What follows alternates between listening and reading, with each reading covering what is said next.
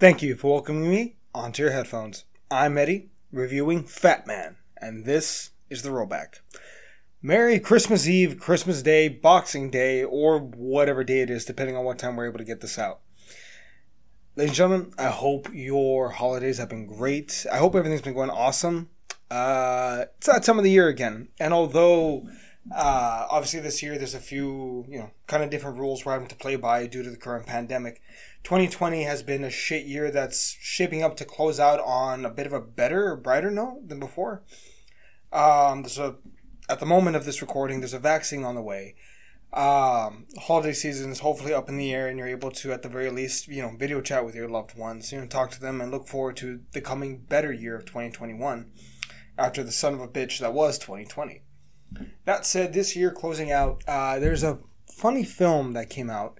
A film starring Mel Gibson. A film that I had seen the previews for that I didn't realize how awesome it was until I saw it. Arguably the most unconventional film to come out. The most unconventional, Christmas movie to come out since Krampus in 2015. Fatman. Now, Fatman stars Mel Gibson as the titular Santa Claus. And he is, beset by a naughty child. This spoiled rich kid decides to hire a hitman, his own personal assassin, to try and kill Santa Claus. Now, that premise does sound batshit nuts. It's because it, quite frankly, is. I did not expect to like this film as much as I did, but it had that weird, niche shtick that I was like, you know what? I'm more than willing to give this film a shot, at least once, just to see how it'll come out. And goddamn, I did not expect to like it as much as I did. In a review earlier this month, me and Chema called Elf the most modern classic Christmas film this side of the millennia. Now, I'm not saying this film is an instant classic. What I am saying, though, is that this is maybe the best unconventional Christmas movie that there is. Kris Kringle, everyone calls him Chris. Him and his wife Ruth, played by the incredible, and I'm sorry I'm going to butcher this, Marina Jean Baptiste. And I'm sorry for butchering that. I've only ever read the name. I've never heard it. Now, she plays Mrs. Claus, or Ruth Kringle, however you want to call it, which, now that I think about it, have they ever actually given Mrs. Claus a first name? No. They only referred to her as Mrs. Claus. And that, ladies and gentlemen, is sexist. So, Ruth plays his wife, who's very much a loving, caregiving wife that also brings Chris down to a more real level. She consoles him. She talks to him. She's, his better half, and he'll very much indulge that. The film opens with a Chris whose his Christmas present shop is very much on the rocks. They're operating at a negative loss. They're having to be subsidized by the U.S. government.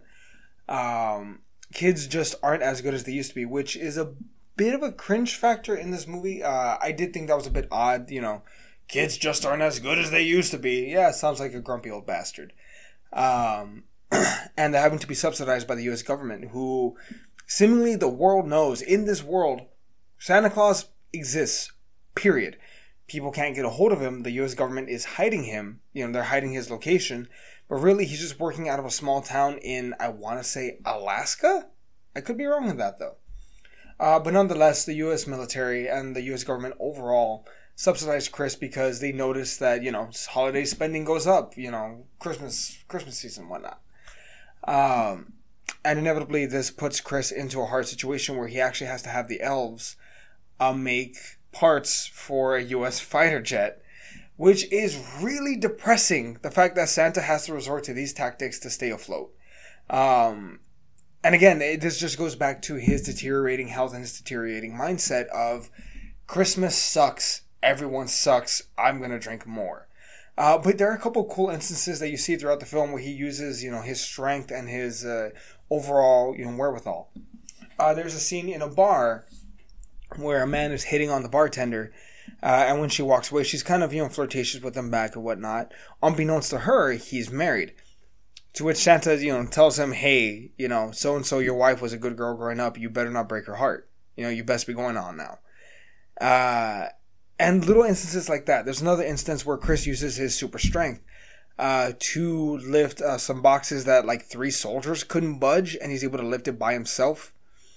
Also, this is a gun-toting Santa, which I didn't think I was gonna like it, but turned out to be pretty hilarious and funny. Again, I like everything that he does with this. It's a really weird movie that not everyone's gonna like, but if you can accept the rules of what you're working with when it comes to Fatman, you're gonna get an insanely entertaining film.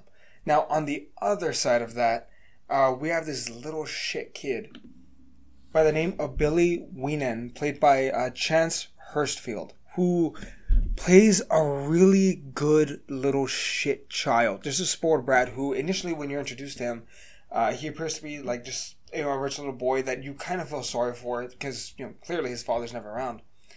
But this demented little sociopath turns out to be a complete and utter monster. The worst that humanity has to offer is this child. He lashes out at everyone. He, seemingly all the workers at their house are all terrified of him, the maid and whatnot. His grandmother thinks he's an angel because obviously that he's her grandson. He can do no fucking wrong.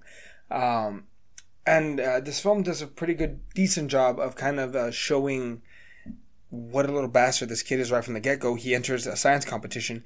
He doesn't get first place. He gets second place. Bear in mind, he has all these other like first place ribbons.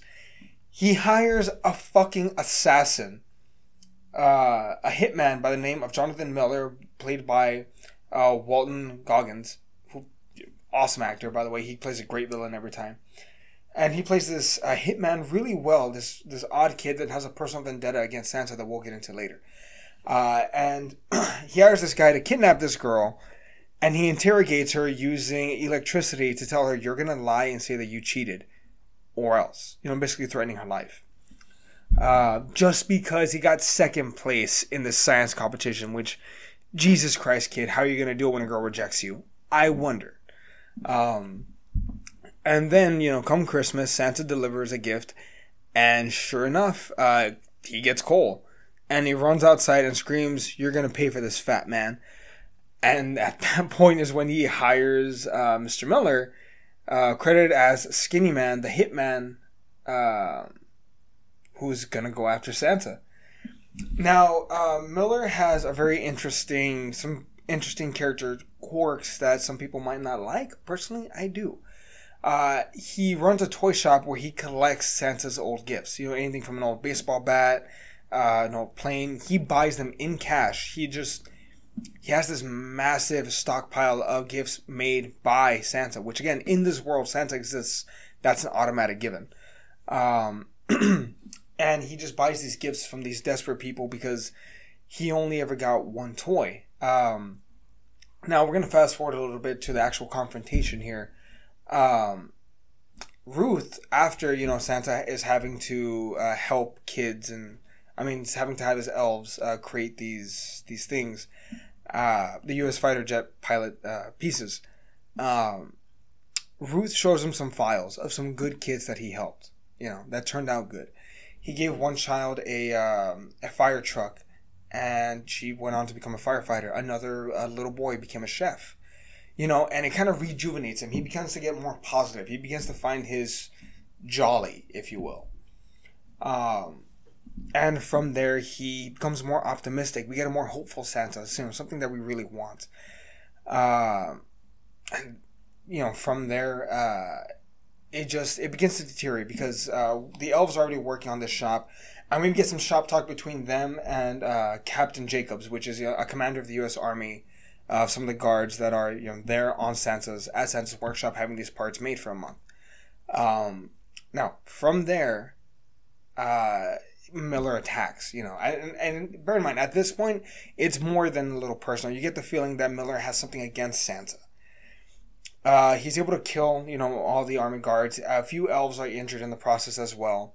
And then it becomes a total gunfight between Santa and this Miller guy, and they're just battling each other back and forth. And bear in mind, we are well aware of how strong Santa is.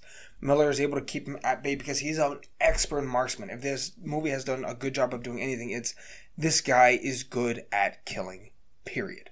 Finally, when Miller and Santa are having the confrontation, they talk to each other. And Miller shows them, you see this? And it's a little police car. He says, this is the only thing you ever gave me. And all I wanted, he blames Santa to some degree for the abusive house that he was in. It's very clear, at this point, Miller was in an abusive home. I want to say that there were cigarette burns on him. He was abused as a child. And Miller, blames Santa. Why didn't you help me? Why didn't you, do this? And Santa even says, I'm sorry. My powers have limits. I can't give you new parents. No, I can't do that. I'm sorry. To which Miller kind of responds, it's fine. I'm over it now. And then just starts shooting at Santa. And again, this is where this insane gunfight happens after this great action sequence in Santa's workshop with the U.S. Army taking on this hitman. And what a fucking sentence to say. But sure enough, it's happening and it works. Somehow, weirdly enough, this works. Now, going from there, in this gunfight, Miller, you see him planning earlier ahead, he's able to stab Santa in the back and then shoot him in the head, presumably killing Santa. And from there, Ruth steps in and is able to lure Miller away and kill him, in their house. The film, begins to go out and you see Santa is very clearly alive. He's injured. He's missing his, I want to say, left eye now, but he is nonetheless alive. Now, the film ends with him confronting this little shit child called Mr. Billy and confronting him and telling him, I'm going to start taking a more hands-on approach.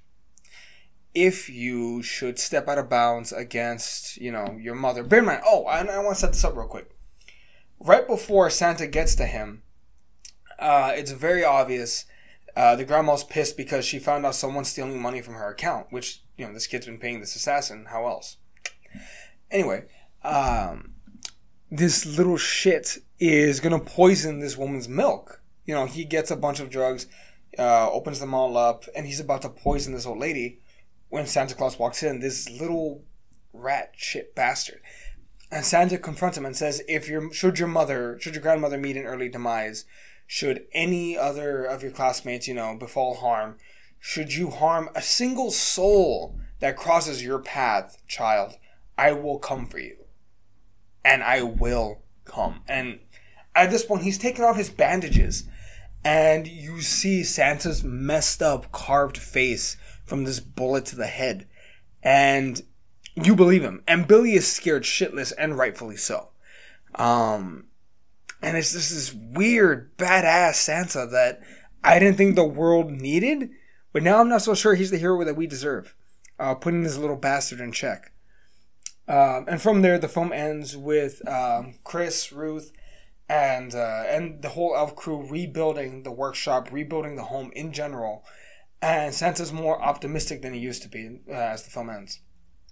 Now, again, very clear, this is not your usual Christmas shtick by any means. But is it worth a watch? Survey says, fuck yeah, it is.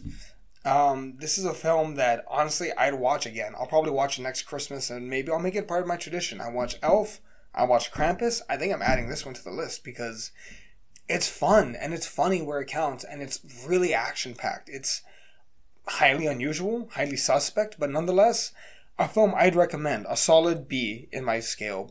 B minus B. Mel Gibson, to quote a good friend of mine, you did good, kid. You did good. Now, that said, this is the last rollback of the year. Assuming we don't put out our Wonder Woman 1984 review, just because we don't want to put out the review too early end up spoiling it for people. But nonetheless, if this is the final rollback for the year, thank you so very much for joining us over this last year. This journey. The hell of a year to start a podcast, but nonetheless, we did. If you're listening to this, thank you so much, and happy holidays, Merry Christmas, Happy Hanukkah, Kwanzaa, Happy New Year. Enjoy the end of your year. Enjoy the end of this year, because 2021 will, with no doubt, be better. Sorry to get kind of preachy a bit. So one last time for the year, if you're listening to us via podcast, please subscribe. We'd greatly appreciate it.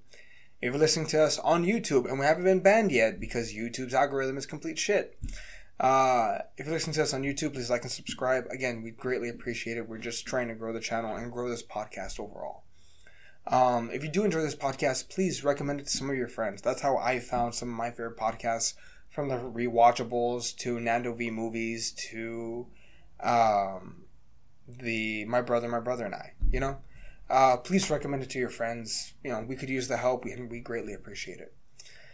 If you want to look back and see any more of our reviews on movies and whatnot, or find out more information on our social media, you can go to therollback.net. I've been Eddie, and this was The Rollback.